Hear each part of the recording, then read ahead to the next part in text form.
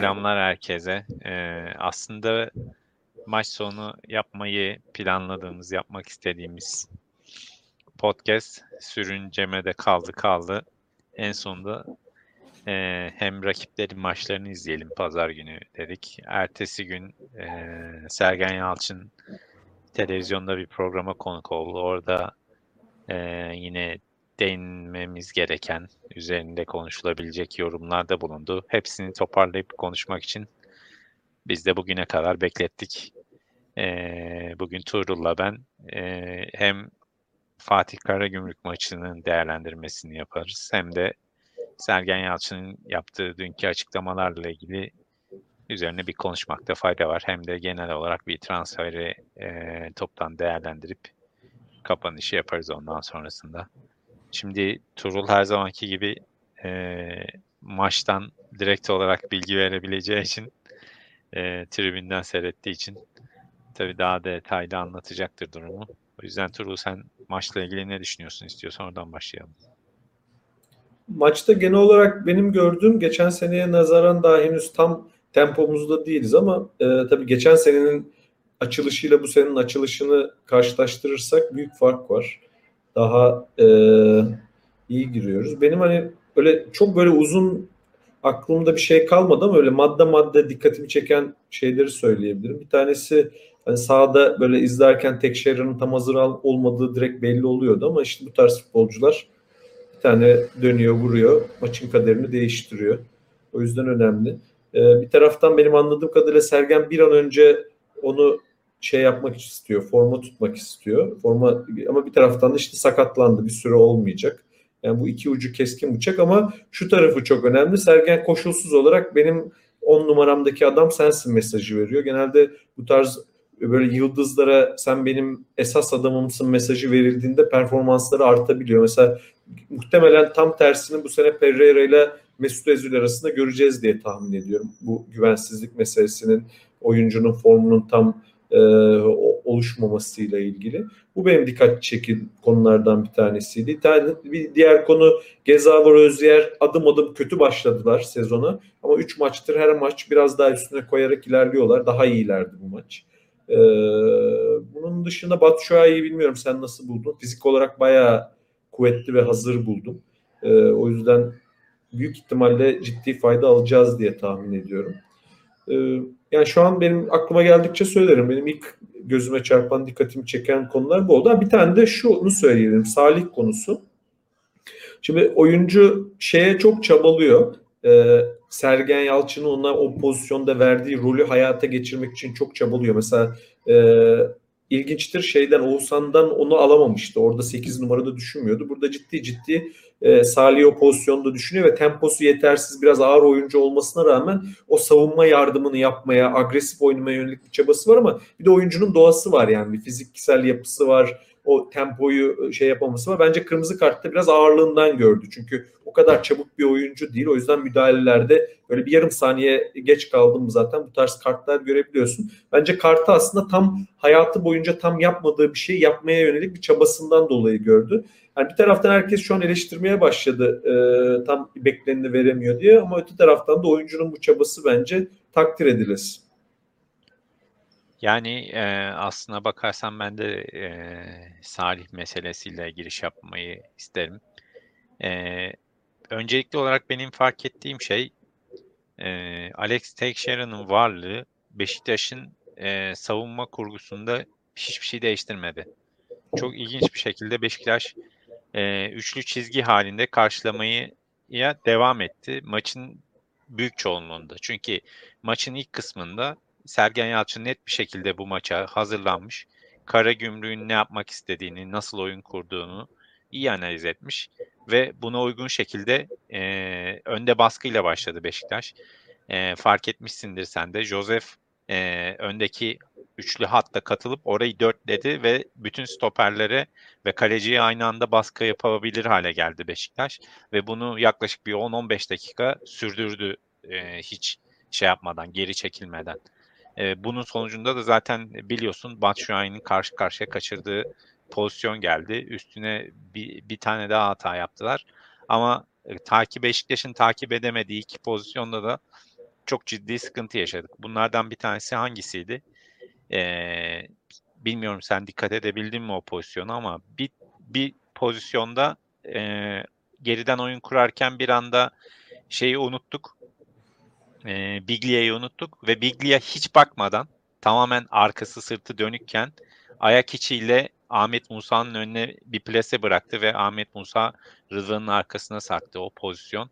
Yani ben aslına bakarsan bunu niye anlatıyorum? Konudan konuya geçmiş oldum ama bizdeki sıkıntının ne olduğuna dair net bir göstergeydi o. Bizde o pas atabilecek oyuncu yok.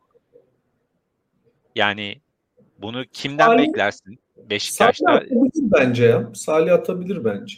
Yani o ezberi kırdıktan sonra yapabilir mi? Bu oyun ezberine dahil Ayak olabilir mi? ayak Olamaz mı? becerisi var bence o pas atacak ama tabii dediğin gibi hani e, güzel bir pastı yani. Yani oradaki şey, yani oradaki takım bütününün oyun şeyinin gelişiminin ve yerleşiminin çok net bir göstergesi. Oyuncunun nereye hareketleneceğini biliyor. O pası Ama hiç düşünmeden. evet, ama çok net bir planları benim anladığım. Onlar böyle Tabii evet, tabii, çok net bir plandı zaten o. savunmada eveleyelim, geveleyelim, üstümüze çekelim. Ahmet Musa da orada şeyde beklesin. Yatsın şeye. Ne denir o kelime? Soteye yatsın ve pas atsın. Yani baştan planlamışlar bunu zaten. Aynen öyle. Peki Biglia ile oynayan oyuncu kimdi? Biglia ile birebir de Alex Teixeira'yı vermişti normalde. Başladığımızda Alex Teixeira uzun süre Biglia'yı birebir de kovaladı. Ve Beşiktaş ilginç bir şekilde geçen seneden farklı olarak alan şeklinde karşılamıyor artık rakiplerini. Birebir de karşılıyor hep. Her oyuncunun başında bir oyuncu olduğunu görüyorsun. Joseph e, ofansif orta saha kimse onunla oynuyor. Geçen Gaziantep maçında net bir şekilde Recep Niyaz'la gezdiğini gördük. Bu maçta Cimri Durmaz'la gezdiğini gördük. Keza dediğim gibi Alex Teixeira Biglia'ya çok yakın oynadı. Yani Beşiktaş'ın defansif anlamda bir şeyleri değiştirdiğini görüyoruz geçen sene oranla. Alandan çok adama yakın oynuyoruz. Bunun faydasını da nasıl gördük? 3 maçtır gol yemiyoruz iyi veya kötü ve net bir pozisyon verdiğimizi de ben hatırlamıyorum. Yani bu maçta 10 kişi kaldıktan sonra bile kalemizde böyle çok net diyebileceğim bir pozisyon. Bir tane Ahmet Musa'nın yoktan var ettiği işte o pozisyon. Sola kadar götürüp direğin yanından dışarı vurdu. Bir tanesini yine Rıdvan'ın e, kaçırıp Emre Mor'un çizgiden çevirerek ayak ucuyla çevirip solunu alıp üstten dışarı vurduğu pozisyon var. İkisinde de Rıdvan'ın kaçırması burada dikkat çekici bir konu. Çünkü biz geçen sene Rıdvan'ı konuşurken aslında hep şu özelliğini konuşuyorduk. Rıdvan'ın ofansı biz konuşmuyorduk daha doğrusu. Biz sürekli aynı şeyi söyledik. Rıdvan'ın defansta da En Sakal'dan daha meziyetli bir oyuncu olduğuna dair bir çıkarımda bulunmuştuk. Zira Rıdvan oynadığı zaman Beşiktaş'ın sağ kanadından gelen akın sayısı ciddi oranda azalıyordu. Arkaya kaçışlar azalıyordu. Çünkü dar alanda daha seri bir oyuncu imajı vardı ama bu maçta gördük ki Sergen Yalçın'ın bahsettiği o geri gidişin etkileri hala sürüyor. Rıdvan'ın kafa olarak yani bu maçta göze batmadı. Herkes, hatta çoğunluk Rıdvan işte al gördünüz geçen hafta gömdüğünüze değdi mi? O moddaydı ama Rıdvan'ın 2-3 tane bu şekilde arkaya kaçırdığı pozisyon oldu. Bunlar da ciddi bir soru işareti yarattı bende o sakatlık dönüşündeki eski fiziksel durumuna gelişi hakkında. Nitekim Sergen Yalçın dünkü programda da bundan bahsetti. Biz gene orta saha konusuna dönelim burada. Tam bu konuyla ilgili bir yorum yapayım mı? Tabii tabii. Şöyle yani genel olarak oyuncunun fiziksel bir şeyi var, eksikliği var ama bir taraftan da yani oynaya devamlılık. Hatırlarsan zoraki koymuştuk bir Fenerbahçe maçında, bu şey birkaç maç Başakşehir maçında yanlış. İlk 15-20 gene sallanmıştı. Sonra oynaya forma girmişti oyuncu. Tabii hiç oynamadan bu kadar genç bir yaştaki oyuncunun forma girmesini beklemek, hani Sergen'in o Tabii, yorumunu tabii. dinledim ama yani oynata oyuncu forma girecek, o Ya, konu var.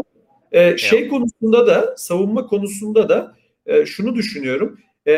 Ahmet Musa tarzı koşu atabilen oyunculara karşı Rıdvan daha iyi bir savunmacı. Çünkü farkındalığı daha yüksek bir oyuncu. Savunma farkındalığı, pozisyon alma becerisi. Ama birebir hani var ya, at topu bir Afrikalı bir oyuncuya böyle atlet gitsin, Enkudu gibi koşu yapmayan ama daha çok ayağını alıp böyle çok orayı zorlayan. Çünkü Anadolu'da çok böyle. Onlarda da En Sakala çok iyi bir savunmacı. Çünkü onlarla o birebiri çok iyi oynuyor. Birebir savunması kuvvetli bir oyuncu ama farkındalığı daha düşük olduğu için geçen yıl Galatasaray maçında da mesela hep o koşularda Babel'e yenildi. O tarafı yok. O koşu atıldığında o farkındalığı zayıf olduğu için daha eksik o konularda En Sakal. Çok çok güzel bir noktaya değindin. Aslında ben konuyu buraya getirmeye çalışacaktım bir yerden sonra. Çünkü aslında bu Sergen Yalçın'ın dün söylediği birkaç bir konuyla da bağlantılı bir konu. Sen bunu mesela taktiksel olarak kullandığını düşünüyor musun hocanın? Yani bu tarz bir oyuncu var. Ben En Sakal'ı oynatayım. Yani karşısında bu tip bir oyuncu var. Rıdvan bunu daha iyi marke eder şekliyle yaklaştığını düşünüyor musun? Yani ben özellikle dünkü Larin için yaptığı yorumdan sonra bunun tamamen tesadüflere kalmış. Ama ben bir maç En Sakal'ı oynatayım, dinlendireyim, fizik olarak hazır olsun. Bir maç Rıdvan'ı oynatayım, En Sakal'ı yani işte Rıdvan'ı dinlendireyim, En Sakal'ı dinlendireyim. İkisiyle ligi götüreyim, 2 tane hazır oyuncum olsun mantığıyla yaklaştığını düşünüyorum. Yani buna taktiksel olarak baktığını düşünmedim. Yani dünkü Ben de aynı. yorumları bana Ben şöyle düşündüm. Bir ara sanki iç sahada Rıdvan, dış sahada En Sakal. Yani dış sahada daha fiziksellik artıyor. O yüzden En Sakal'ı dış sahada oynatayım, iç sahada da Rıdvan'ı oynatayım gibi bir şeye gitmişti bir ara. Bir mantığa gitmişti. Oyuncu tabii minyon bir oyuncu olduğu için dışarıda daha fiziksel olarak yıpranıyor gibi. Yani evet, dediğim gibi çok detaylı bir plan olduğunu ben de sanmıyorum. ya benim bakış açımda yani çok ciddi kritik maçlarda biliyorsun biz hep Montero Rıdvan'la oynadık. Yani özellikle derbilerde, Başakşehir maçlarında ki keza ülkenin en iyi sağ kanat oyuncusu belki de e, yani Biz Gezzel'e kadar öyleydi Visca. Visca'yı sağdan silmişti Rıdvan yani. Yok etmişti o defansif anlamda. Muazzam bir iş çıkarmıştı. Fener maçında da Pelkas'a karşıydı. Gerçi zorlanmıştı Pelkas'a karşı ama yine de fena değildi. Yani ligin kalburüstü sağ kanat oyuncularına karşı çok üstün performanslar sergiledikten sonra yedeğe düşmesine şaşırmıştık ama bu fiziksel problem ve muhtemel sakatlık injury prone dediğimiz olay aslında pek çok oyuncunun başına gelen bir durum belli ki bizim kadroda. Nitekim Oğuzhan neden oynamıyor sorusuna da bununla yatkın bir cevap verdi. Yoksa Oğuzhan'ın performansı ile ilgili değil. Yani Oğuzhan ben neden oynamıyorum dediğinde sakatsın kardeşim açıklaması makul gelmedi bana orada da. Orada da bir olay var yani. Hadi yani İki olayı şey. şeye bağlı. İkinci de şeye bağladı ya. Yani işte oynatıyorum güzel oynuyor. 10 gün yok. Bir hafta yok. Yani Oğuzhan bunu bilmiyorum. Neden oynamıyorum diye niye soruyor o zaman? Sakatsın Ben abi. onu bence sezon sonu için söyledi. Hani sezon sonu tam birazcık oynamaya başlamıştı. Gene sakatlandı ya Oğuzhan. Finalde hani hatırlarsın. Erzurum maçında mı sakatlandı? Yok. Aynen. İki maçı. Kayseri maçında galiba sakatlandı. Çıktı. Bence biraz oradan aklında kalmış. Hani gene verdim formayı, orada sakatlandı gibi. Ya ben şöyle düşünüyorum Övünç o konuda. Hocanın kafasında bir oyun tarzı var. Bu oyun tarzı da teknik oyuncu önceliğinden çok atlet ve fizikselliğe daha öncelik veriyor. Neden? Çünkü önde basmayı seviyor, beklerini çıkartmayı seviyor, tempolu oynamayı seviyor. O zaman 8 numarada da bir güçlü oyuncu kullanmayı tercih ediyor. Çünkü önde baskı için fiziksel bir enerji ve tempo gerekiyor. Oğuzhan en çok nerede sivrilmişti? Şenol Güneş'in sisteminde. Çünkü Şenol Güneş'in en böyle özelliği Belushi gibi, Bursaspor'da, Kolman, Selçuk gibi böyle orta sahada illa böyle çok fiziksel oyunculardan çok daha teknik daha oyuncuları tercih eden bir hocaydı. Oğuzhan da ona uymuştu. Sergen böyle bir hoca değil. 8 numaradan fiziksel tempo bekliyor, güç bekliyor. 10 numaradan da iş bitiricilik bekliyor. Hep biliyoruz, 10 numarada her zaman zorlanan bir oyuncuydu Oğuzhan. Sırtı dönük oynamada, kalabalıkta oynamada. 8 numara içinde o fizikselliği sergileyemiyor. Bence yani oyuncunun yani Sergen Hoca'nın pozisyonlardan istedikleriyle oyuncunun özellikleri örtüşmüyor. Bence temel problem orada.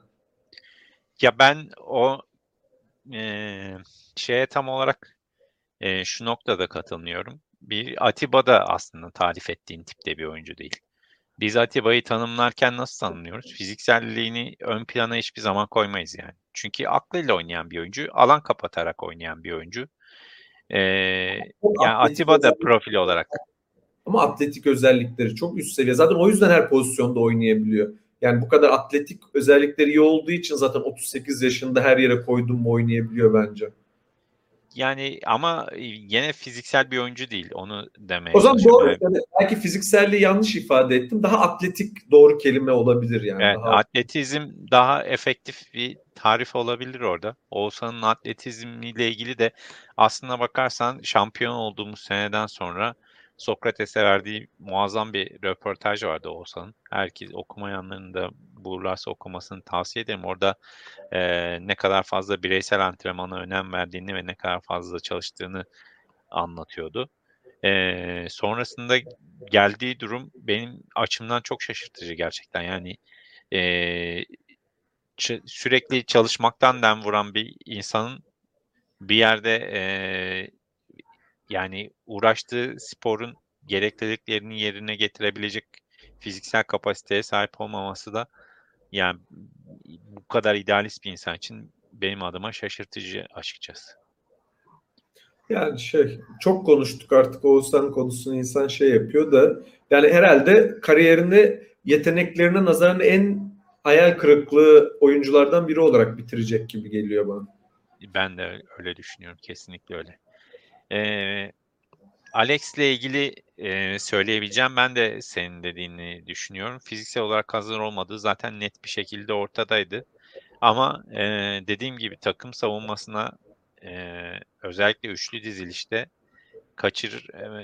en azından o ilk ön alan presinde ciddi şekilde katkı vermesi oyunsal anlamda Sergen Yalçın'ın elini güçlendirebilecek gibi göründü bana. En azından taktik disiplini olabilecek bir oyuncu gibi görünüyor. Fiziksel olarak toparlandığı zaman taktiksel disiplinin dışına çıkmadan Beşiktaş'a hücum zenginliği katabilecek gibi görünüyor. O çok güzel bir yorum bence de. Bir hani o çabukluğu çok büyük bir silah. Hani aniden Batshuayi pozisyonda o çabuklukla ani prese katılabildi ya. İşte Barcelona'nın oyuncuları da böyledir ya. Hiçbiri çok fiziksel değildir ama o çabuklukları, o pır çok hızlı hareket edebilen oyuncular olduğu için hani o şeyleri alan değiştirmeleri, o yatay hareketleri çok hızlı yapabiliyorlar. O özelliği var. Bir de dediğin gibi taktik disiplinde orta sahaya gelmeye çalıştı. Her ne kadar hazır olmamasına rağmen. Hoca bu arada çok pragmatik davrandı. Onu ben çok beğendim. Tekşehir'e geldi, ben gene onu sol içi savunduracağım demedi. Biraz Josef'le Salih'i ikili gibi tuttu. Bunu önde attı ama orta sahaya yaklaştırdı. Yani hep 1-2 dururken bu sefer 2-1 gibi durdu. Ve ben Sergen Hoca'nın iki şeyini mesela maçta çok beğendim. Bir o konusu, oyuncuya göre illa takıntılı sisteme kalmaması, biraz daha pragmatik davranabilmesi. İkinci konuda Salih kırmızı görür görmez öyle 5-10 dakika ne yapacağım ne edeceğim biraz daha izleyeyim falan diye düşünmeden hemen çat değiştirmesi. Çok hızlı karar vermesi. Öyle kafasının Abi çok net olması. onu zaten dünkü programda da söyledi. Yani o konuya da değindi. Salih'e atılmış. Yani biz orada hemen 4-1-4-1'e dönmem lazım dedi. Çünkü Alex o işi yapacak oyuncu değil. Ortada ikili kaldık ve iki oyuncudan birisi Alex. Bizim o pozisyonu savunmamız yani 5 dakika daha kalsa belki golü yiyeceğiz dedi. Dediğin gibi orada proaktif davranması benim de çok hoşuma gitti açıkçası. Yani hakem yanlış yönlendirmese muhtemelen Atiba'yı atacaktı sahaya. Ama hakem yanlış yönlendirince Necip'i attı. Yani işimiz rast gitmiş olabilir. E, Yani Necip de o işi kotarabilecek ama orada elinde fırsat varken Atiba'yı alabilmemiz bizim açımızdan daha şey olurdu açıkçası. Sonuçta e, olayından. 3 yerliye ihtiyacımız yok. 8 yabancıya ihtiyacımız vardı sahada o esnada. Yani Alex de çıkınca yerine Atiba'yı atabiliyorduk aslında hakem yanlış yönlendirmesi. Bir noktada şeyden de bahsetmek lazım. Sen Gezal ve Rozier'in performansındaki hafif yükselişe değindin. Yani ben gördüğüm Gezal'in efektif maçlarından biri değildi ilk yarıda özellikle. Ee, Bunda şeyin çok etkisini fark ettim ben. Beşiktaş sağdan gitmek zorunda olmadığı zaman inanılmaz rahatlıyor yani. Yani bütün pas bağlantılarını kullanabilecek hale geldiğinde hem Rozier oyunun içine girmekte hiç zorlanmıyor. Çok rahat bir şekilde alanını terk edip ileride hücumu beşleyebiliyor. Hem de Rıdvan'ın varlığı bizim için hücumda çok bariz bir şekilde performans artışı sağlıyor, efektiflik sağlıyor. Çünkü Rıdvan hiçbir şekilde yanlış tercihte bulunmuyor. Sürekli en basit, en efektif tercihle oynamaya çalışıyor ve bu efektiflik bize sürekli olarak pas hatasını minimize edip bağlantı opsiyonunu arttırma konusunda büyük şey sağlıyor. Yalnız burada bu konuda söyleyeceğim bir nokta daha var. Yine Rıdvan'ın fiziksel olarak düşüşüne bağlıyorum bunu. 3 defa Rıdvan'ın orta sahayı geçip rakip yarı sahanın ortasındayken içeriye doğru top kesmeye çalıştığını gördük. Fener ortası yaptı, kontra yedik. Evet, orta ve önü bomboşken yaptı bunları. Bu özgüven probleminden çok ciddi bir fizik problemi bence. Yani oyuncu orada gidebileceğine inansa mutlak suretle gider. Rıdvan bunları deneyecek bir oyuncu değil çünkü kesinlikle. Yani Haklısın. Caner'in de aslında bu kadar çok yapmasının bir sebebi de oraya kadar evet gidememesiyle. abi, yok yani fizik yok. Yani bak mesela yine bir noktada dünkü programa döneceğim. Dünkü programda Sergen Yalçın ne dedi? Yani koşabiliyor olsak ben zaten sizden iyi oynarım yani. Siz futbolcu olarak, profesyonel olarak sizin göreviniz koşmak diyor yani adam. Zaten hepiniz bir şekilde yeteneklisiniz ki bu seviyeye gelmişsiniz. Ama koşacaksın ya, ben senden daha yetenekliyim diyor. Ben niye oynamıyorum? Çünkü koşamıyorum diyor, bu kadar. Yani şey olarak şunu söyledi. Yani profesyonel futbol hayatınız bittikten sonra o sahaya çıkıyorsunuz.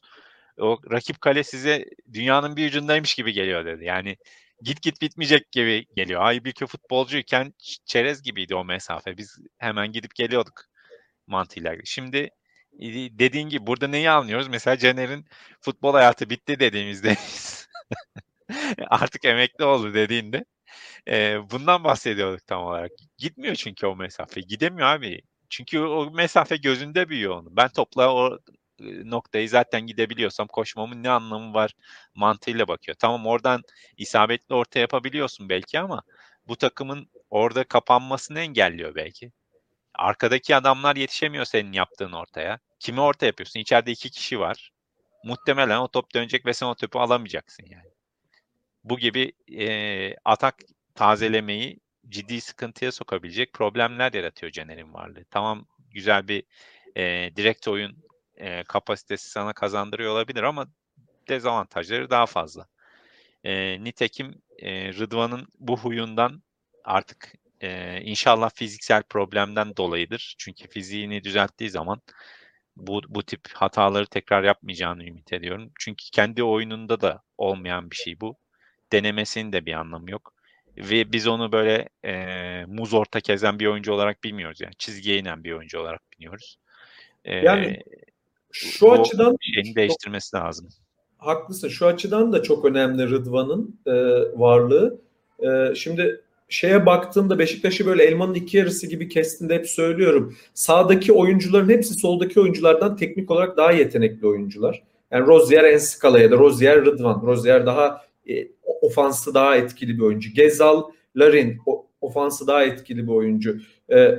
Stoperlere bak, Wellington daha iyi ayağı, daha temiz bir oyuncu Vide'ye nazaran vesaire. Haliyle mesela yavaş yavaş görüyoruz ve göreceğiz de takımlar bizi hep sola yönlendirmeye çalışacaklar atak sırasında. Sağdaki bağlantıları daha fazla tutup sen orada Ensakala ile oynadığında iyice geçen Burak yazmış onu güzel. Takımın IQ seviyesi çok düşüyor Ensakala Enkudu'da diye. Ne yaparsın abi? Sağ kapatırsın. Hep Beşiktaş'ın bu taraftan atak yapmasını yönlendirirsin. Yani şey gibi basketbolda şey yaparlar ya, eli en kötü oyuncuyu boş bırakırlar.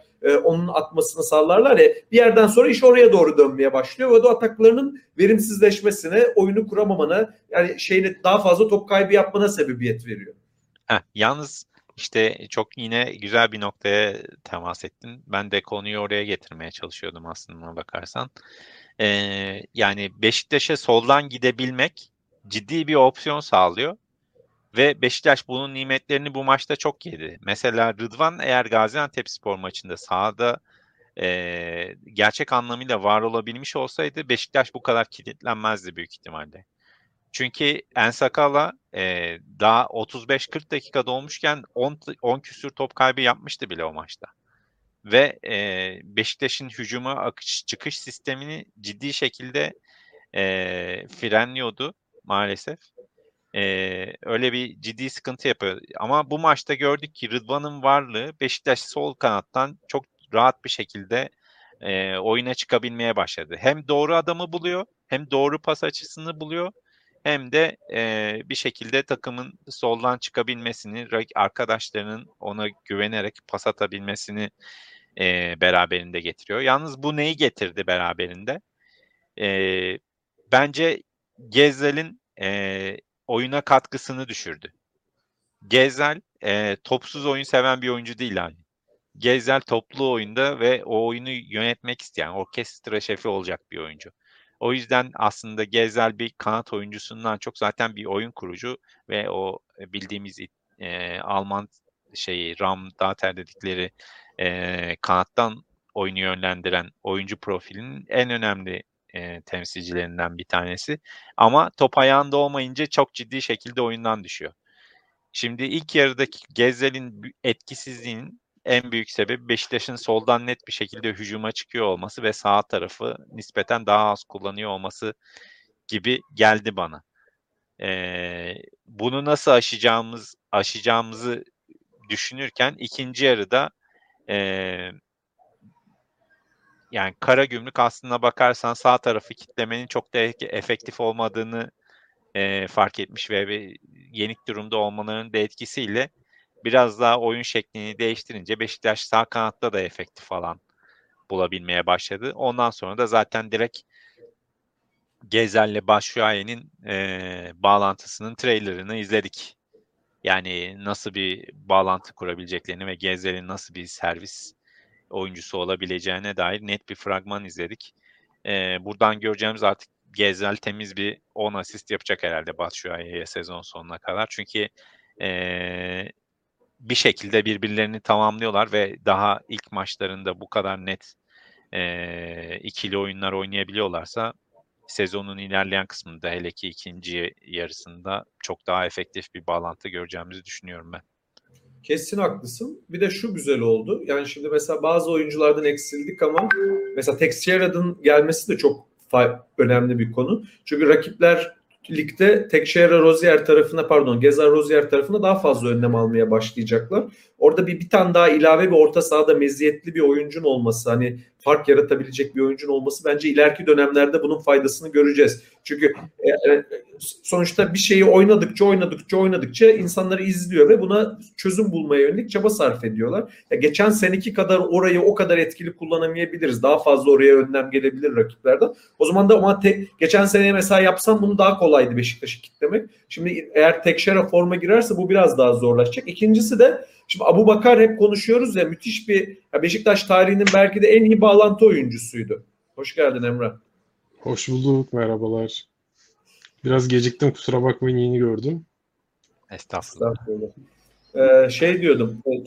Abubakar Beşiktaş'ın hani var mı bu kadar iyi bağlantı oyunu oynayan, hatırlıyor musunuz? Müthiş bir bağlantı oyunu oynadı geçen sene. Muazzam, Şu an inanılmazdı kesinlikle yani. seviyeyi yapamayacağı belli ama işte ondan ne denir? Onun eksikliğini muhtemelen Tekşehir'e ile biraz kompanse edeceğiz gibime geliyor. Yani Batshuayi beni şaşırttı aslında bakarsan. Chelsea döneminin dışında bir oyunu vardı bence. Oyuna katkısını gayet yeterli buldum ben. Özellikle zaten oyunun ilk dakikalarında hatırlıyorsundur. Larin'e çıkardığı bir pas var sol tarafta. Bu topu sırtı dönük aldı, döndü ve ondan sonra servis yaptı ve attığı pasın şiddeti, hızı gayet iyiydi. Aslında bu sırtı dönük oyununda da bir şeyler yapabileceğine dair net bir oyun. Yalnız bu şöyle bir şey var. Kalabalık bir alanda değildi o pozisyonda. Mesela Gaziantep orayı çok kalabalık şekilde savunmuştu geçtiğimiz hafta. Yani orada sırtı dönük top alabilir miydi, dönebilir miydi bilmiyorum ama bu maçta özellikle o alanları verdiler Batshuayi'ye. Yani bu maçlık bir şey miydi? Yoksa nasıl gelişecek durum? Onu meraklı takip edeceğim açıkçası. Yani mesela ben bu bağlantı oyunu konusunda şeyi düşünüyorum. Biraz Teixeira o işi yapacak gibi. Biraz da sanki ben bu maç e, Larin de soldan içeri girerek benzer bir şey yapmaya, yani nasıl söyleyeyim, geçen sezon Abubakar biraz daha geri gelerek bağlantı oyununa katkı sağlıyordu. Değil ya, bağlantı oyunu oynuyordu. E, Larin arka direğe kaçıyordu. Şimdi Batshuayi daha ileride oynayan bir forvet görünüm sergilediği için normalde Larin'in gittiği yerlere Batshuayi gidiyor. Orada bulunuyor. E, bu- Fakat buna karşın Abubakar'ın normalde gittiği yerlere de Batshuayi gitmemiş oluyor. Sanki Larin oraları işleyecek gibi de bir hissiyata kapıldım biraz. Çünkü mesela Larin'in de güzel, nasıl diyeyim, kendi yapacağı arka direk koşularını yapmadan önce bir oyunun daha önceki aşamalarında oralara gelip ceza yayının biraz gerisi hafif sol tarafında işte al ver yapıp bir kendi tarafına doğru gittiğini birkaç kere izledim. Yani o işi birazcık Larin de yapabilir. Biraz da Tekşehir yapacak. Ümit var gördüm ben bizim oyunumuz yani. Ya ben yani o forvetten bağlantı oyunu isteyen, talep eden bir yapıdan yavaş yavaş çıkacağımızı düşünüyorum zaten. Katılıyorum senin söylediğine. Alex o işi devralacak gibi. Çünkü zaten o rolü biraz Atiba'ya yıkmaya çalışıyorduk biz. Atiba'nın becerebildiği kadar yapabiliyorduk. Atiba'nın çünkü muazzam bağlantı olduğu, Beşiktaş'ın organize atakları hep oluyor. Yani mutlaka hatırlarsınız. Rozi ceza sahası içinde Atiba'yı buluyor. Atiba ceza yayı çevresinde ya merkezden gelen orta saha oyuncusunu buluyor ya da sağdan içeri doğru kat eden Gezzel'in ayağına topu tekte bırakıyor yani. Bu sekans hepimizin gözünde canlanıyordur muhtemelen. Bu da Atiba'nın bağlantı oyununda aslında ne seviyede bir oyuncu olduğunu güzel bir şekilde gösteriyor. Yalnız Atiba'nın şöyle bir sorunu var. Tembel pas sorunu var.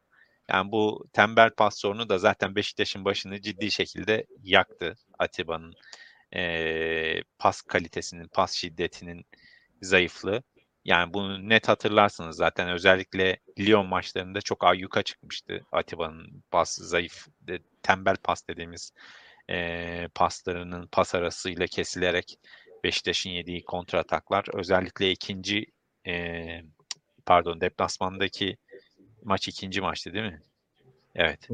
Deplasmandaki maçta çok ciddi sıkıntı yarattığını hatırlıyoruz. Yani bu şeyi değişmeyecek. Sonuçta bu oyuncunun teknik kapasitesini bu yaştan sonra gelişti. Yani muazzam bir gelişim sağladığını tabii ki söyleyebiliriz.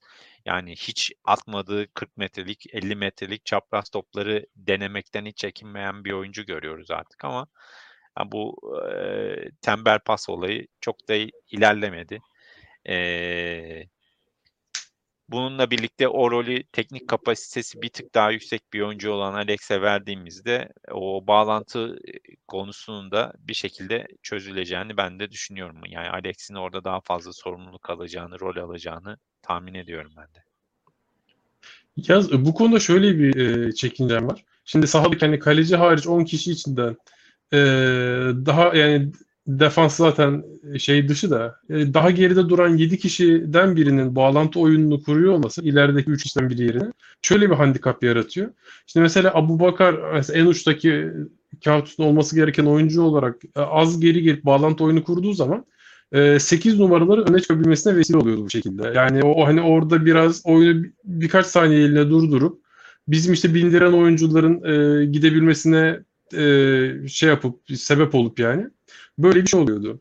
Şimdi bunu mesela Alex ya da Atiba yaptığı zaman ya 8 numaranın birinin erken kopup ileri gitmesi lazım ya da normalde Abubakar'ın orada olacağından daha yalnız, daha takımına kopuk bir şekilde gidip orada alıp orada bir şapkadan tavşan çıkarıp takımın geri kalanının ileriye yerleşimini e, sağlayacak kadar bir süreyi orada takıma kazandırabilmesi lazım.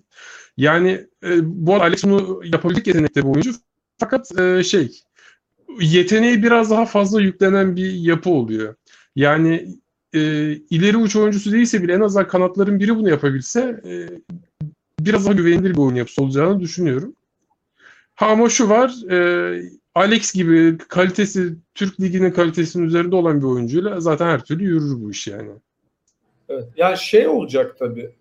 Tekşehir'e tabii sol iç nasıl oynar ben çok oynayabileceğini sanmıyorum.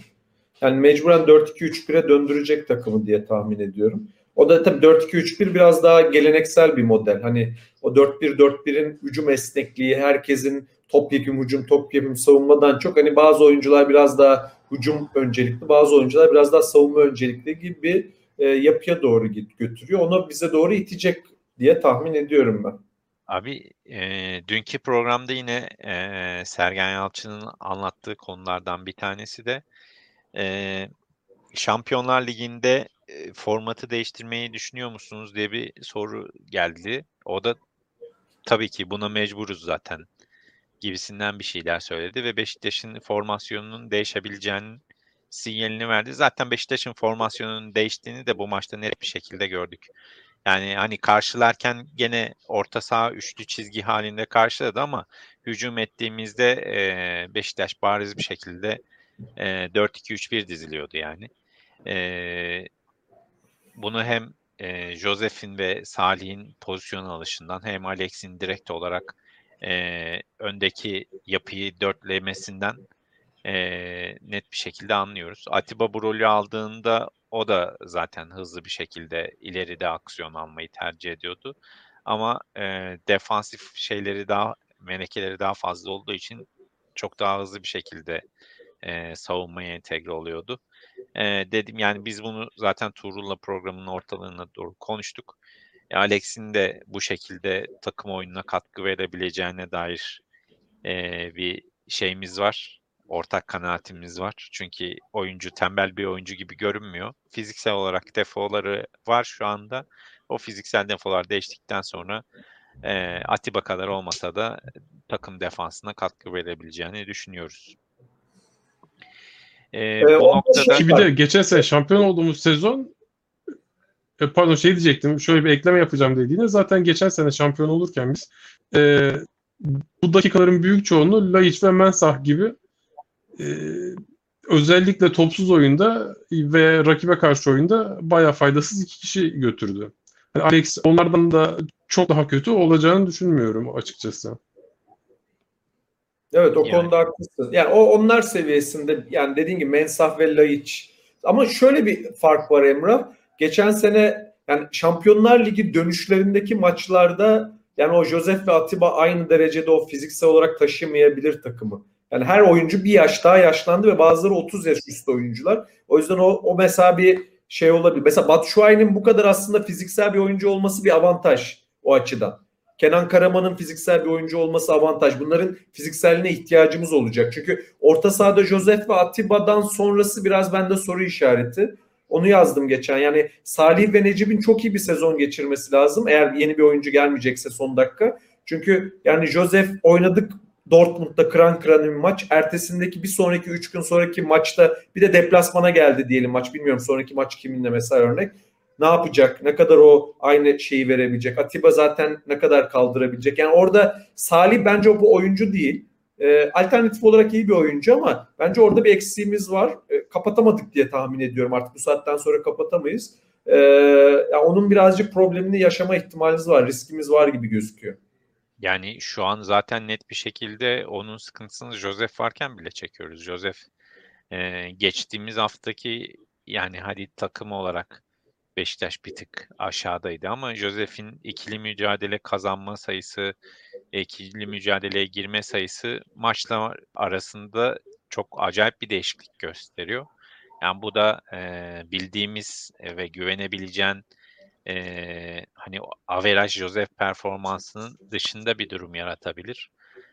Bu da yani dediğin gibi çok kırıcı bir Şampiyonlar Ligi grubuna düştük. Yani çoğunluk hani iyi şey çektik yanılgısında bence. Çünkü karşılaşacağımız 3 takım da çok ciddi fiziksel ve inanılmaz atletik takımlar. Ve bu takımlara atletizm olarak baş edemeyeceksen zaten rezil olursun. Atletizm olarak baş etmeye kalkarsan senin dediğin gibi dönüşte rezil olacaksın liginde. Bunun dengesini çok iyi ayarlamamız gerekiyor. Yani ben Mesela şöyle de bir bir beyin fırtınası yapalım mı? Dortmund'la oynadık.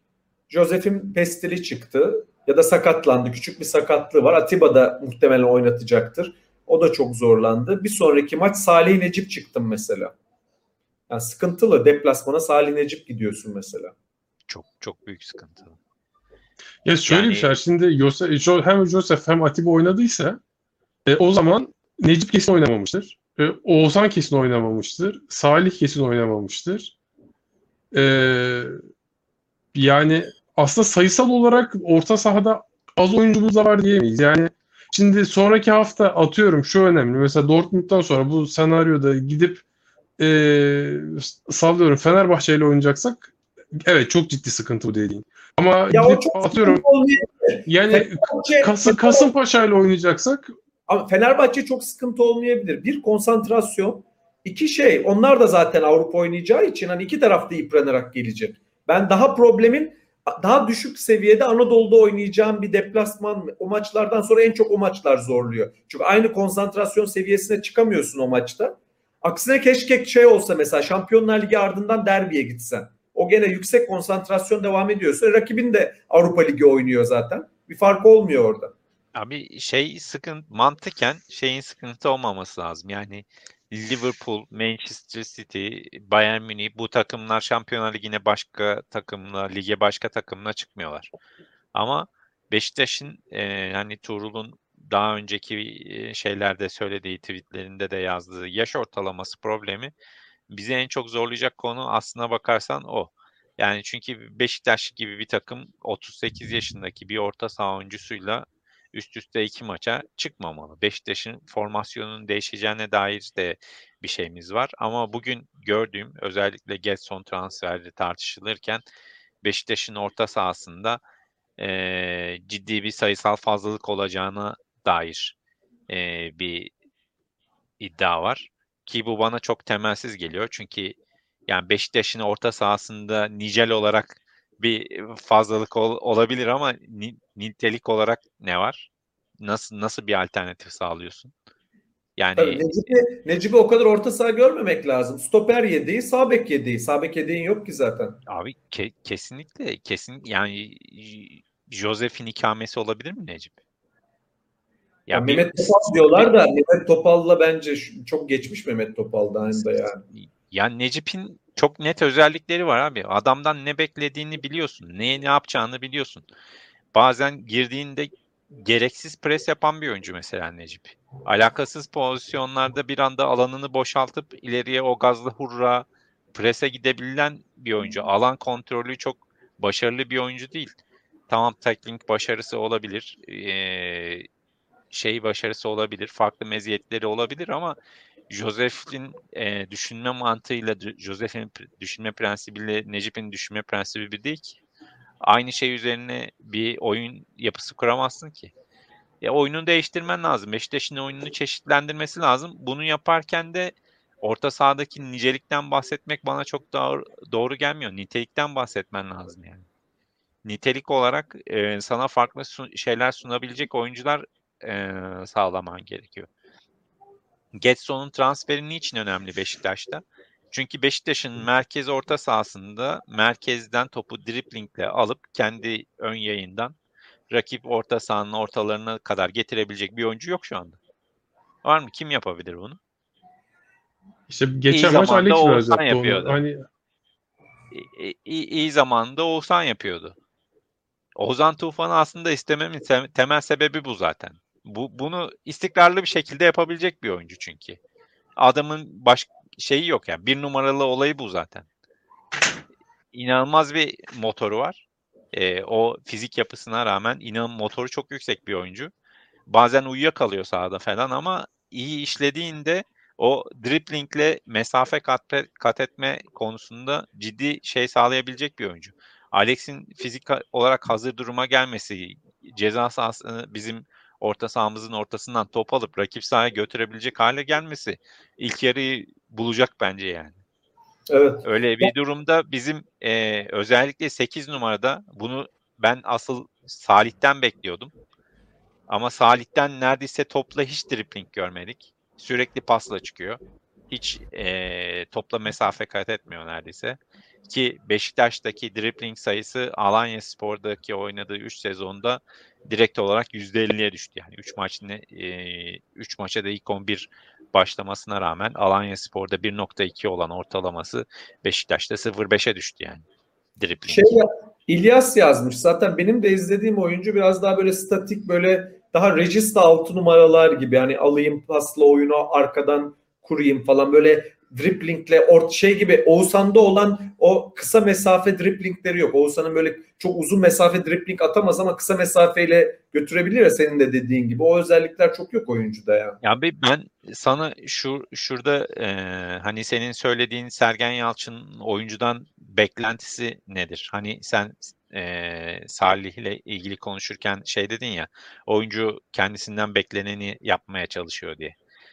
Oyuncunun kendisinden beklenen şey konusundaki bir uyuşmazlık olabilir belki.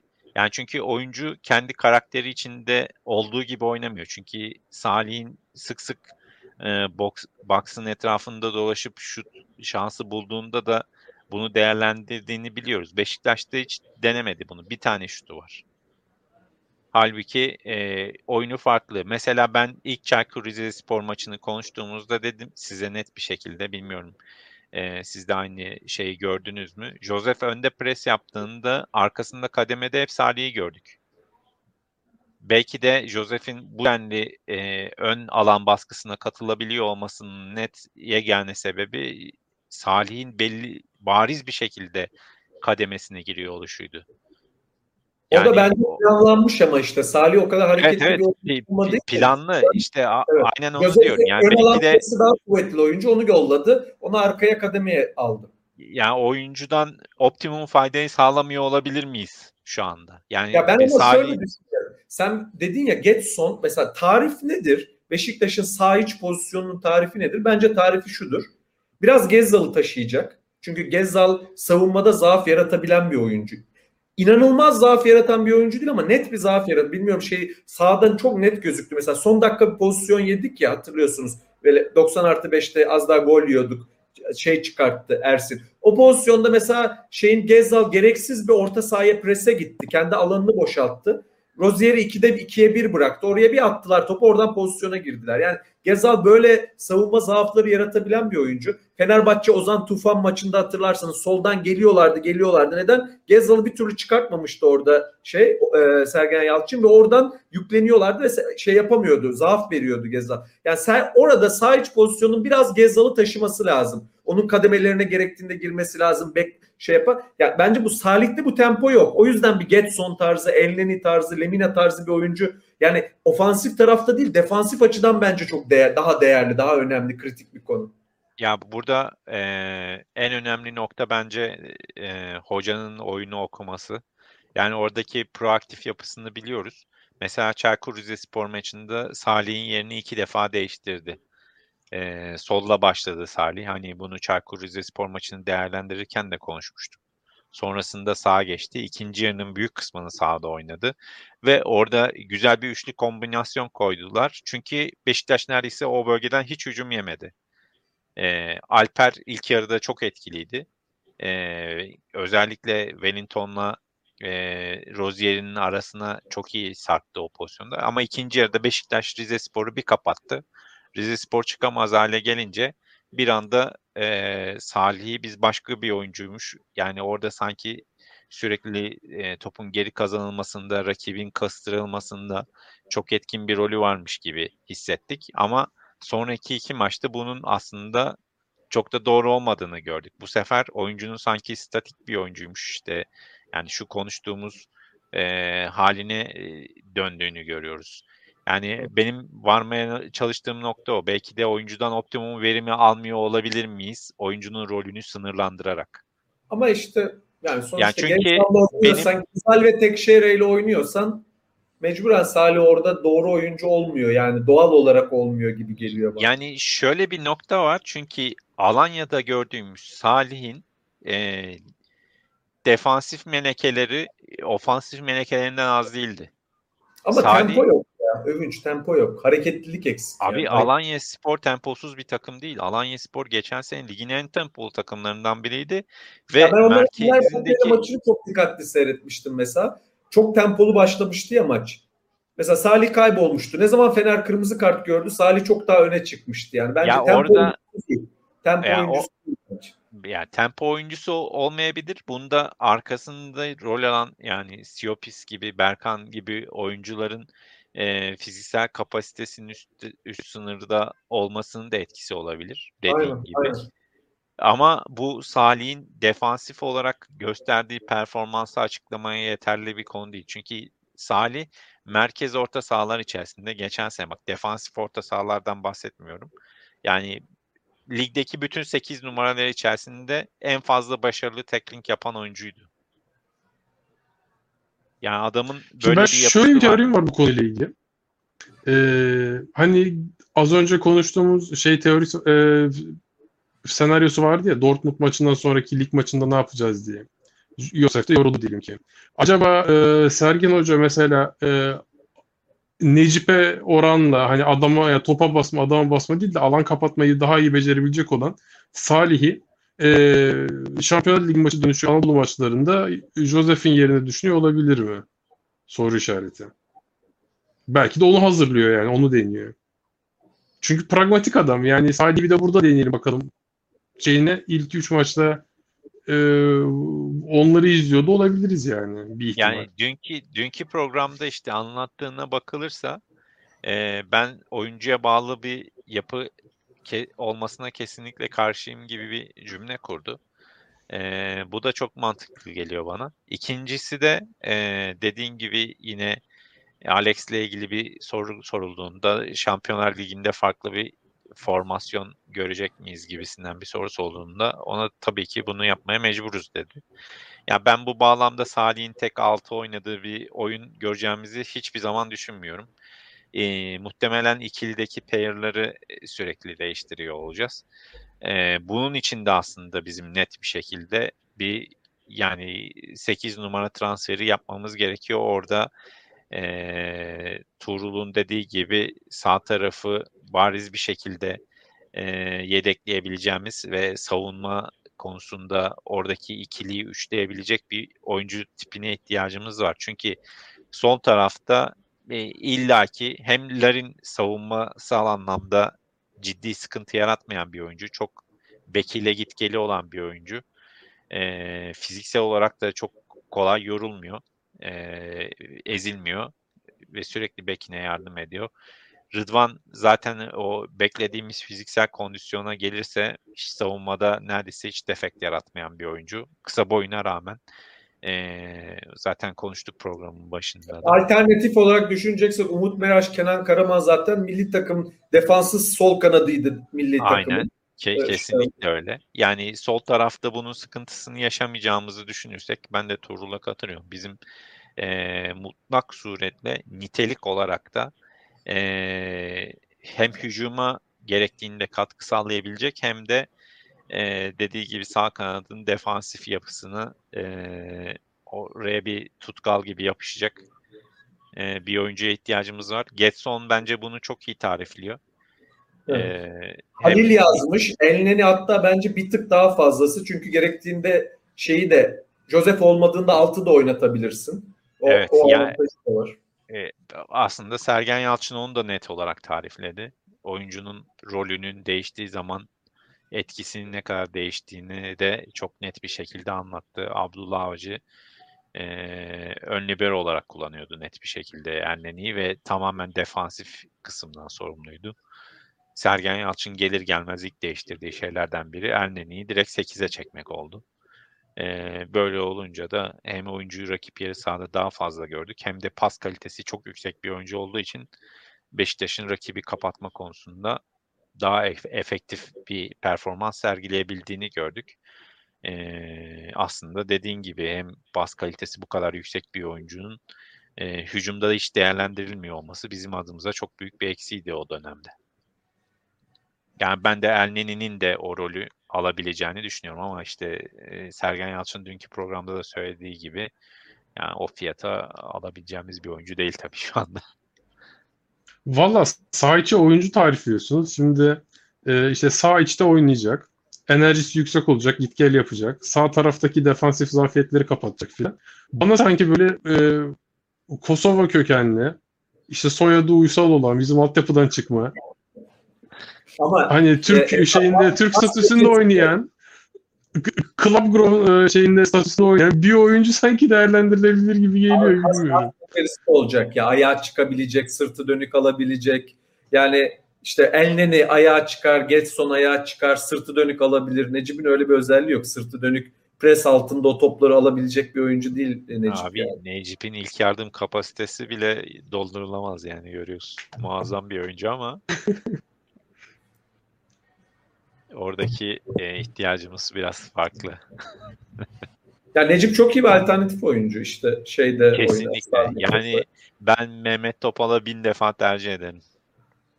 Yani o gün hani Tabii ki. Rıdvan sakatlanıp çıktıktan sonra Topal'ı gene şeye attı. Necip'i sola çekti. Çünkü Topal'ı oynatamazsın solda. Halbuki Necip hem Topal'dan 10 kat daha iyi stoper. Aynı zamanda 10 kat daha iyi sol bek yani. İki Necip olmadığı için stoperine Topal'ı koymak zorunda Ben kaldık. onu düşünüyordum ya. Bir maç Joseph Wellington, Rozier üçü de sakat, 3 tane Necip lazım. Hayır, herif inanılmaz ya. Direkt sol beke koydu yani, hiç. Muazzam iş. Yani bu kadar yani adam hata yapmıyor da değil. Yapıyor da, sorumluluğunu da çıkıyor alıyor. Adam gibi. Yani helal olsun. Yani hoca sen ne yapıyorsun? Ben sol bek oynayacak oyuncu muyum? Hiç yok yani, adam da çıkıyor. Elinden geleni yapıyor yani. Şeye ne diyorsunuz? Şimdi 3 sol bekimiz, bir tane sağ bekimiz var. Biraz tuhaf olmadı mı? Çok tuhaf. Bilal'i de verdiler. Çok tuhaf oldu. Yani hem Dorukhan gitti hem Ozan'ı da almadık. Nasıl bir alternatif düşünüyorlar oraya, ben de merak ediyorum. Ya şimdi mesela Yani, sol beki full yerli yapacağız diyorsak, En Sakal'ın da müşterisi falan varken satacaktık. Adam da şuraya çıktı, işin kötüsü. Hani acaba şeye kadar, transfer penceresi kapanana kadar En Sakal'ı bir yere okutur muyuz? Çünkü hakikaten hem Umut var hem Rıdvan var. Sol tarafı direkt yerliye bağlamak aslında çok mantıklı şu aşamada. abi şu an çok ciddi ayıp olur yani öyle bir şey ama bence. Ayıp olur ya. Evet yani, ama yani şu durumda En Sakal'ın tutulması da çok tuhaf. Yani niye aldık Umut Meraş'ı? Ya benim Umut Meraş'tan anladığım En Sakala'ya bir şey olur diye korktular diye anlıyorum ben. Yani belki Ya ama abi olmayacağı belli, herif antrenmana çıkmış, ertesi gün Umut Meraş'la 3 yıllık sözleşme imzalıyorsun yani. ya da şey diye mi acaba? Hani sen yabancı kısıtlaması gitgide azalıyor. Hani seneye biliyorsunuz bitiyor En Sakala'nın seneye sözleşmesi. Hani hazır Tabii buldu. tabii. Yani olabilir de bu sene 3 sol beki ne yapacağız yani? Evet, hiçbiri de şey de oynayamaz. Hani böyle Yani deneyimli stoper bazı oynayacak oyuncu da değil. Adriana sağ bek de oynayabiliyordu. Hani gerektiğinde bunların hiçbiri onu da oynayamaz yani. Evet. Ya En Sakal'a stoper de iş yapar mı sizce? Yok. Montero'yu aldık artık. Gerek yok ya. Montero. En Sakala'nın çevre kontrolü çok zayıf abi. Mümkün değil yani. Sol bek oynaması bile bence olmaması gereken bir şey. En Sakala'yı var ya, şu an koy Fener'e, muazzam oynar. Tam Ferdi'nin yerine oynayacak oyuncu yani. Ciğersiz. Koşsun gitsin. Acayip yani, herif. Aslında Premier Lig temposu var yani. Muazzam tempolu oyuncu yani. Ama işte o kadar. Maalesef. Biraz da yorumlara bakalım isterseniz. İlyas demiş ki Utku takımda tutulmayacaksa neden sözleşme yeniliyorlar? Belli ki hiçbir zaman az kaleci olmayacak.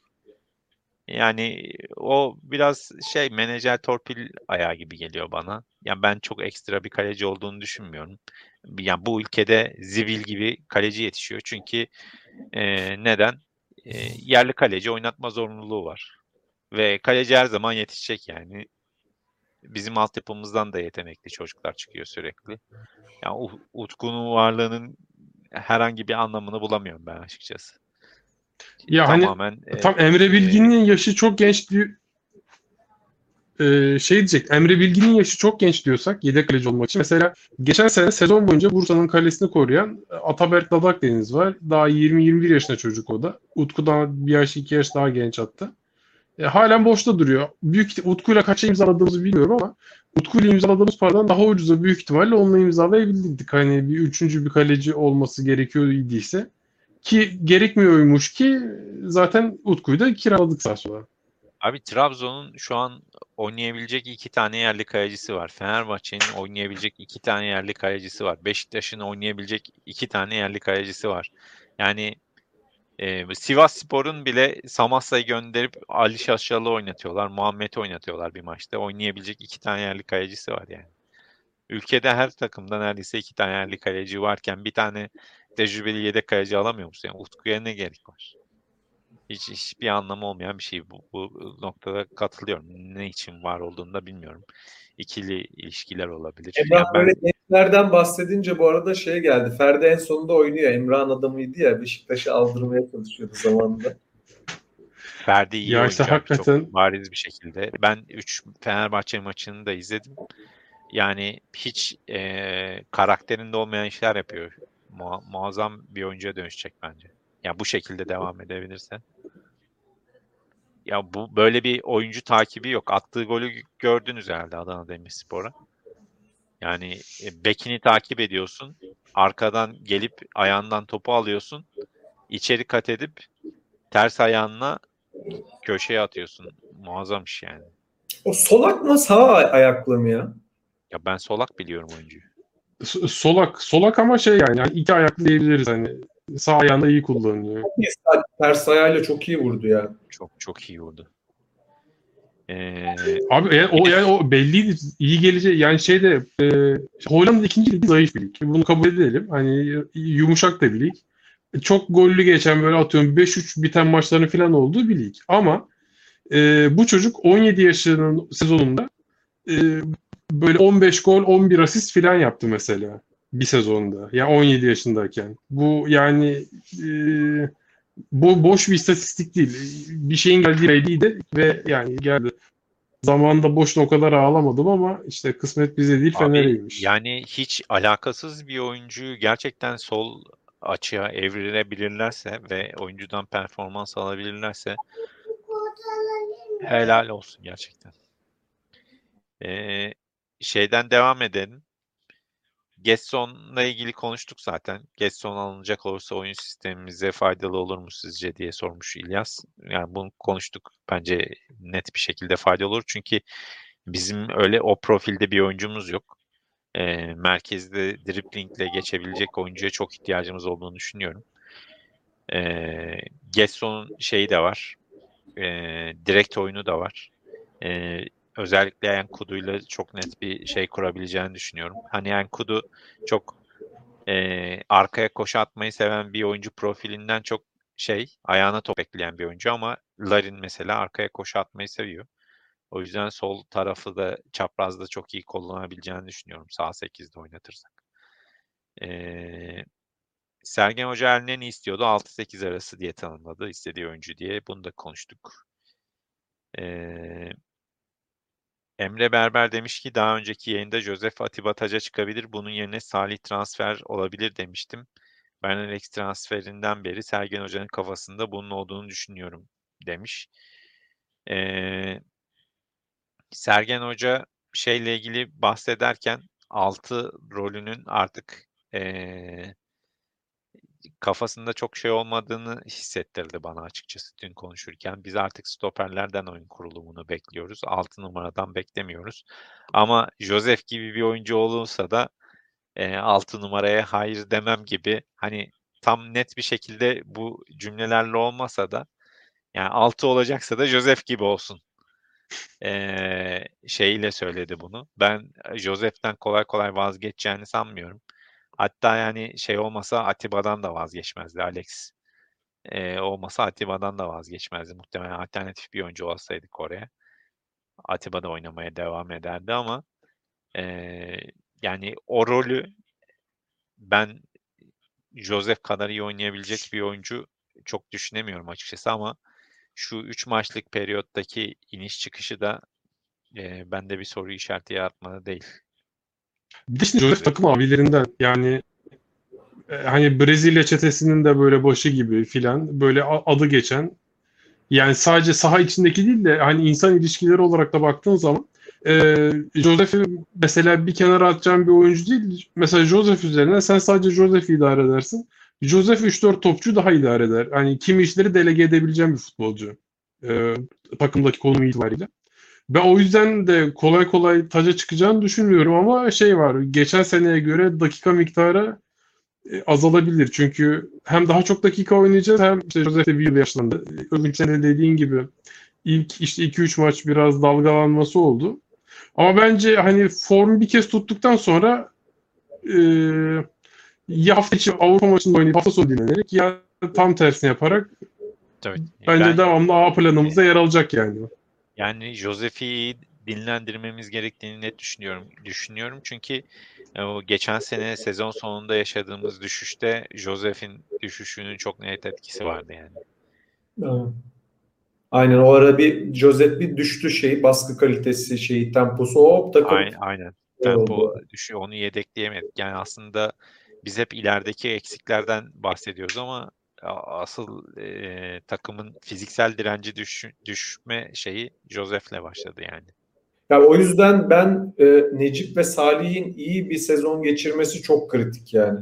Çünkü ben Joseph Atiba'nın bütün sezonu geçirebileceklerini sanmıyorum. Yani mutlaka bu Ben iki oyuncunun iyi sezon geçirmesi lazım. Atiba şu an bence alternatifin alternatifi olarak konuşuluyor olmalı yani. 38 yaşında olduğunu unutuyoruz abi bu adamı. 38 yaşında yani. Tamam, fizik Evet, olarak adam gram şeker yememiş hayatında. Böyle bir tip çok anomali, ekstrem bir şey olabilir ama yani ne kadar efsane olursa olsun bayılıyorum. Çok sevdiğim bir oyuncu. Ama 38 yaşında abi yani bu seviyede 38 yaşında oyuncu olmaz. Olamaz yani. Bir oyun bir takımın A planında 38 yaşında bir oyuncu olamaz abi. Bu kadar net. Ya çok ekstrem bir oyuncu olman lazım. Di Natale'yi hatırlıyorsun abi. 38 yaşındaki hali. Udinese'de A planıydı ama Udinese'de. Burası abi Udinese işte ayarında yani bir şey kulüp değil mesela yani. Maldini, Cafu filan böyle Milan'ın bir geri dörtlüsü vardı. Yaş ortalaması 40'ın üzeri çıkıyordu bir ara.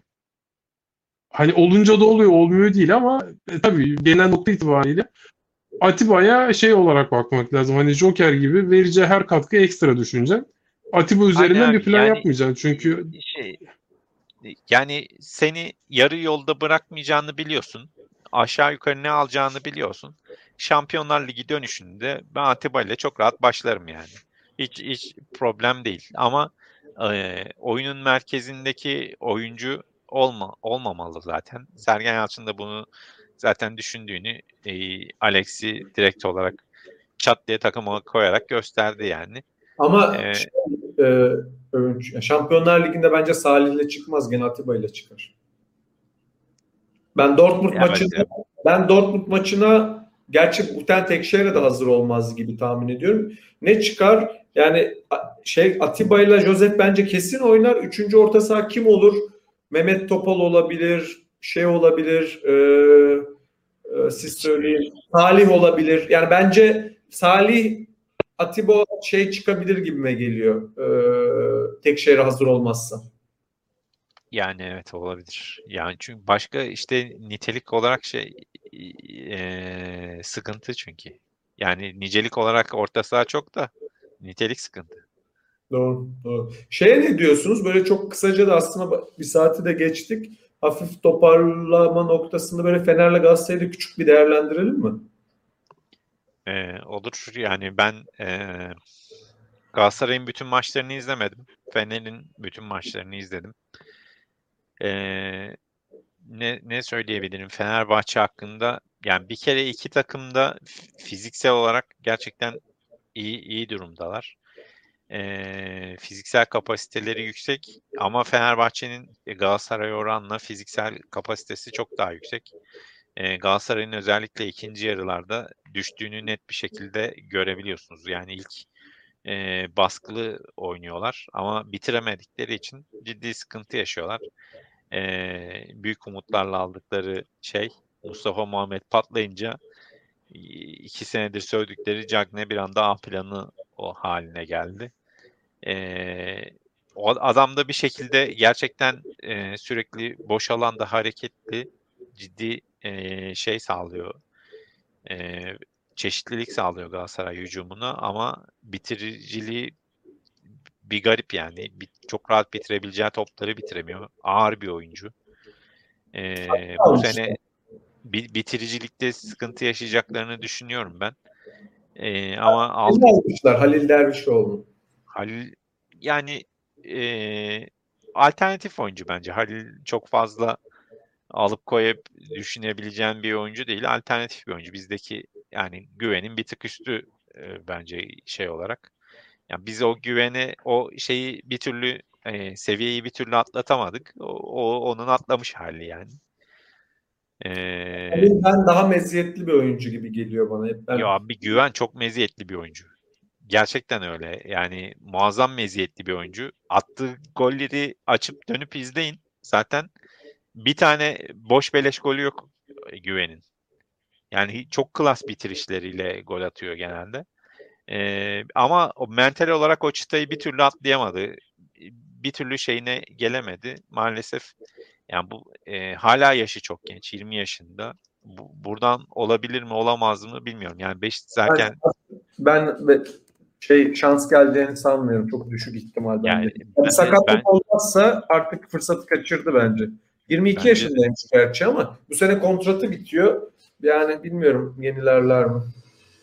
ya bence o da artık kariyerini kurtarmak istiyorsa başka bir yol çizmesi lazım kendine. Zaten sene başında Gökdeniz'le takas edilecek haberleri geliyordu. Aslında her iki taraf için de çok mantıklı hamleydi o. Ama olmadı. Bakalım Güven'i Sergen Yalçın'ın gene dünkü programına atıfta bulunayım. Güven'e Championship'ten teklif gelmiş. Güven gitmek istemiyormuş. Söylediğine bakılırsa. Çok anlamsız geldi bana yani. Niye gitmek istemeye olduğunu anlamadım açıkçası. Bakalım göreceğiz. Fenerbahçe ile ilgili Fenerbahçe'nin elindeki personelin ben oynamak istediği oyuna çok uygun olduğunu düşünmüyorum. Bu sistemi oturtmak için ciddi efor sarf edecekler. Bu efor sarf edilirken hatasız geçiyor olmaları çok çok çok ciddi kredi sağlıyor Pereira'ya. Bu şekilde ilerliyor olabilmeleri. Çünkü yani çok efor isteyen bir oyun oynuyorlar ama sol açıkta aslında o eforu sergilemesini beklemeyeceğiniz Ferdi oynuyor. Sen yani haftalarca geçen sene saçma sapan kullanılan Valencia'dan muazzam bir forvet performansı alıyorlar.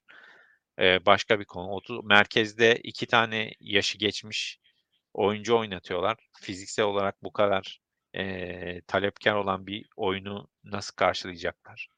Bilmiyorum. Ayrıca çok ciddi bir kulübe problemleri var. İrfan doğru düzgün oynamıyor. Mesut doğru düzgün oynayacak mı oynamayacak mı belli değil. O yerli şeyini nasıl kullanacaklar? Ya Mesut Pereira gene bir Van Persie Pereira vakası çıkacak gibi duruyor. Yani kesin ama çok iyi oturdu. Geri üçlü çok iyi oturdu gerçekten. Zalai, Kim ve Tisserand. Tisserand zaten inanılmaz oynuyor. Yani adamı bir bakıyorsun bayağı sağ bek gibi. Halbuki sağ stoper oynamasına rağmen sağ bek gibi hücumlara katılıyor ve oradaki sayısal fazlalığı çok iyi yaratıyor Fenerbahçe'ye. Ama 3 tane stoper mesela kontrada tehlikeli. Sonuçta stoper dediğim çok da inanılmaz hızlı oyuncular değil. Yani orada arkalarını kaçırırlarsa kim yetişecek orada? Biraz sıkıntı yani. Yani iyi ayarlıyorlar. Kim yetişecek? Şimdiye. Kim yetişecek? Kim yetişecek?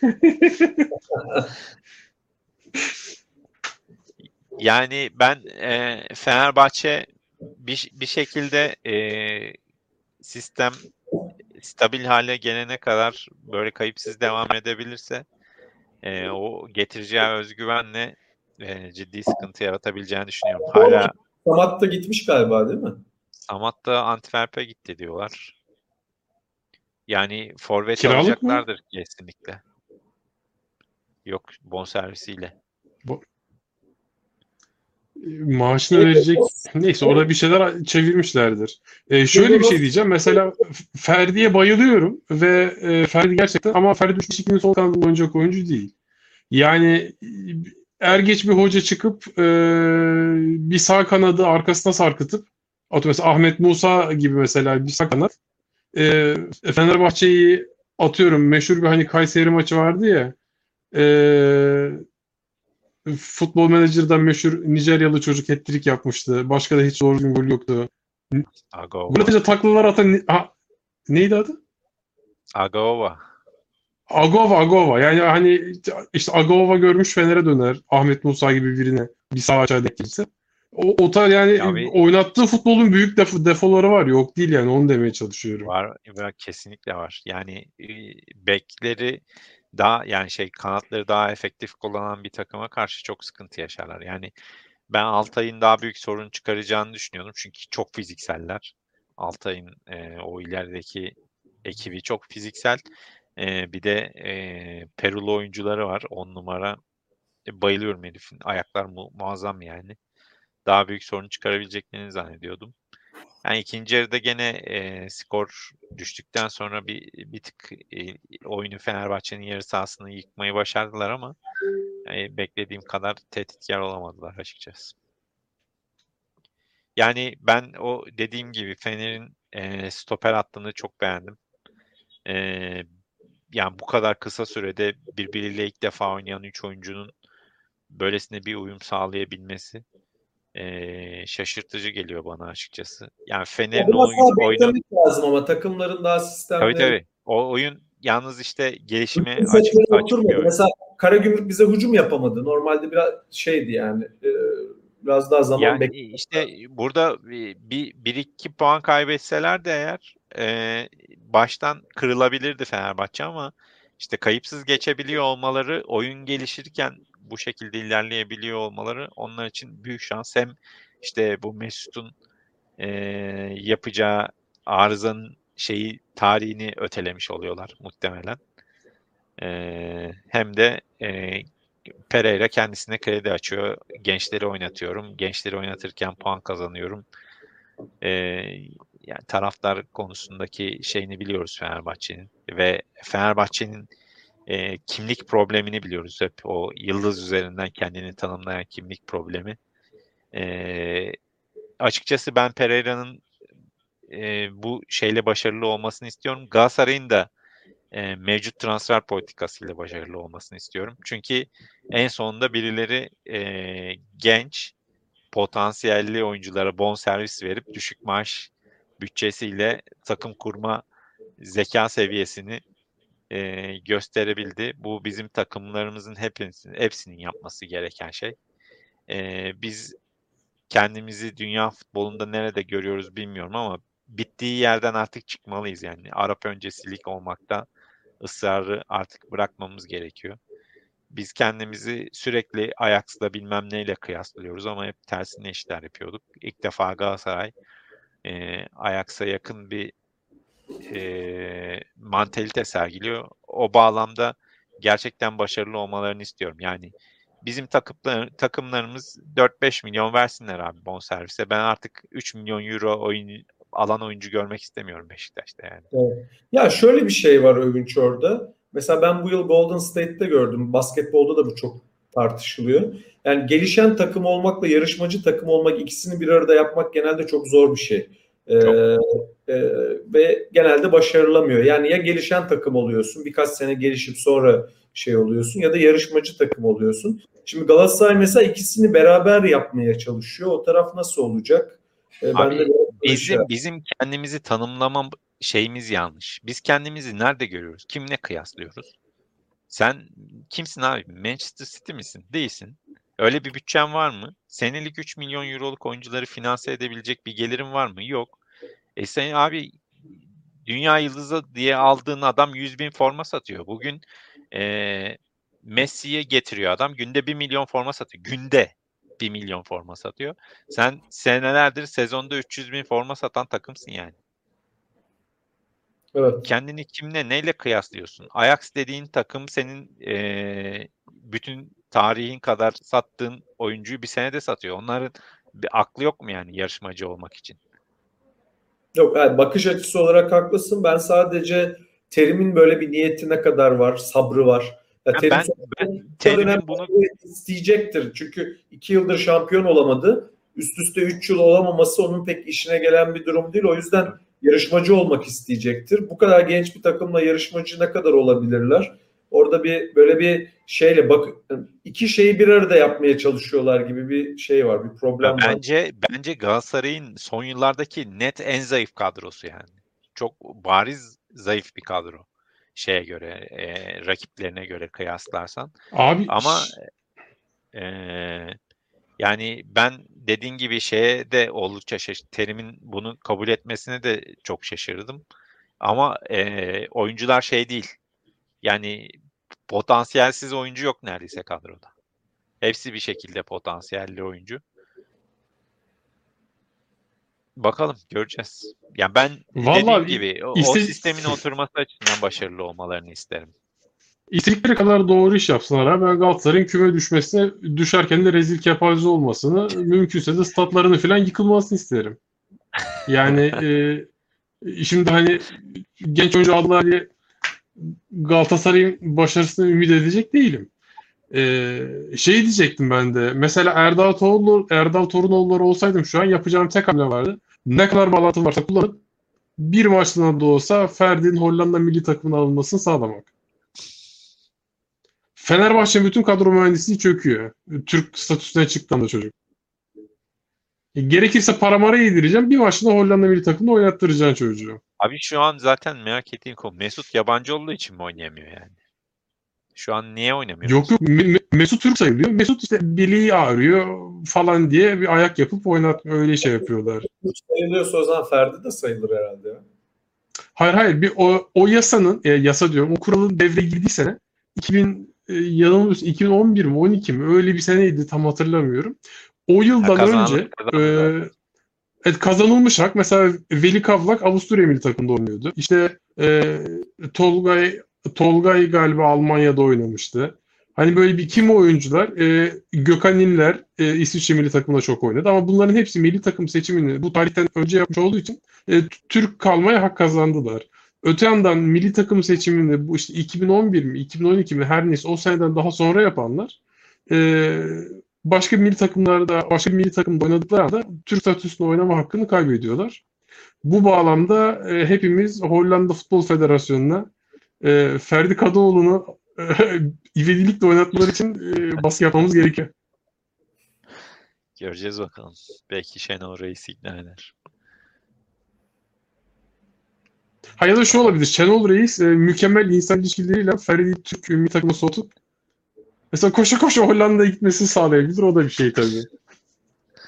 O olabilir. Yapmayacağı şey de değil yani. Yanlış anlayabilir sonuçta oyuncu. Türkçe problemi. O zaman yavaştan kapatalım. 1 saat 20 dakikayı geçtik yine. Son söyleyeceğiniz bir şey varsa.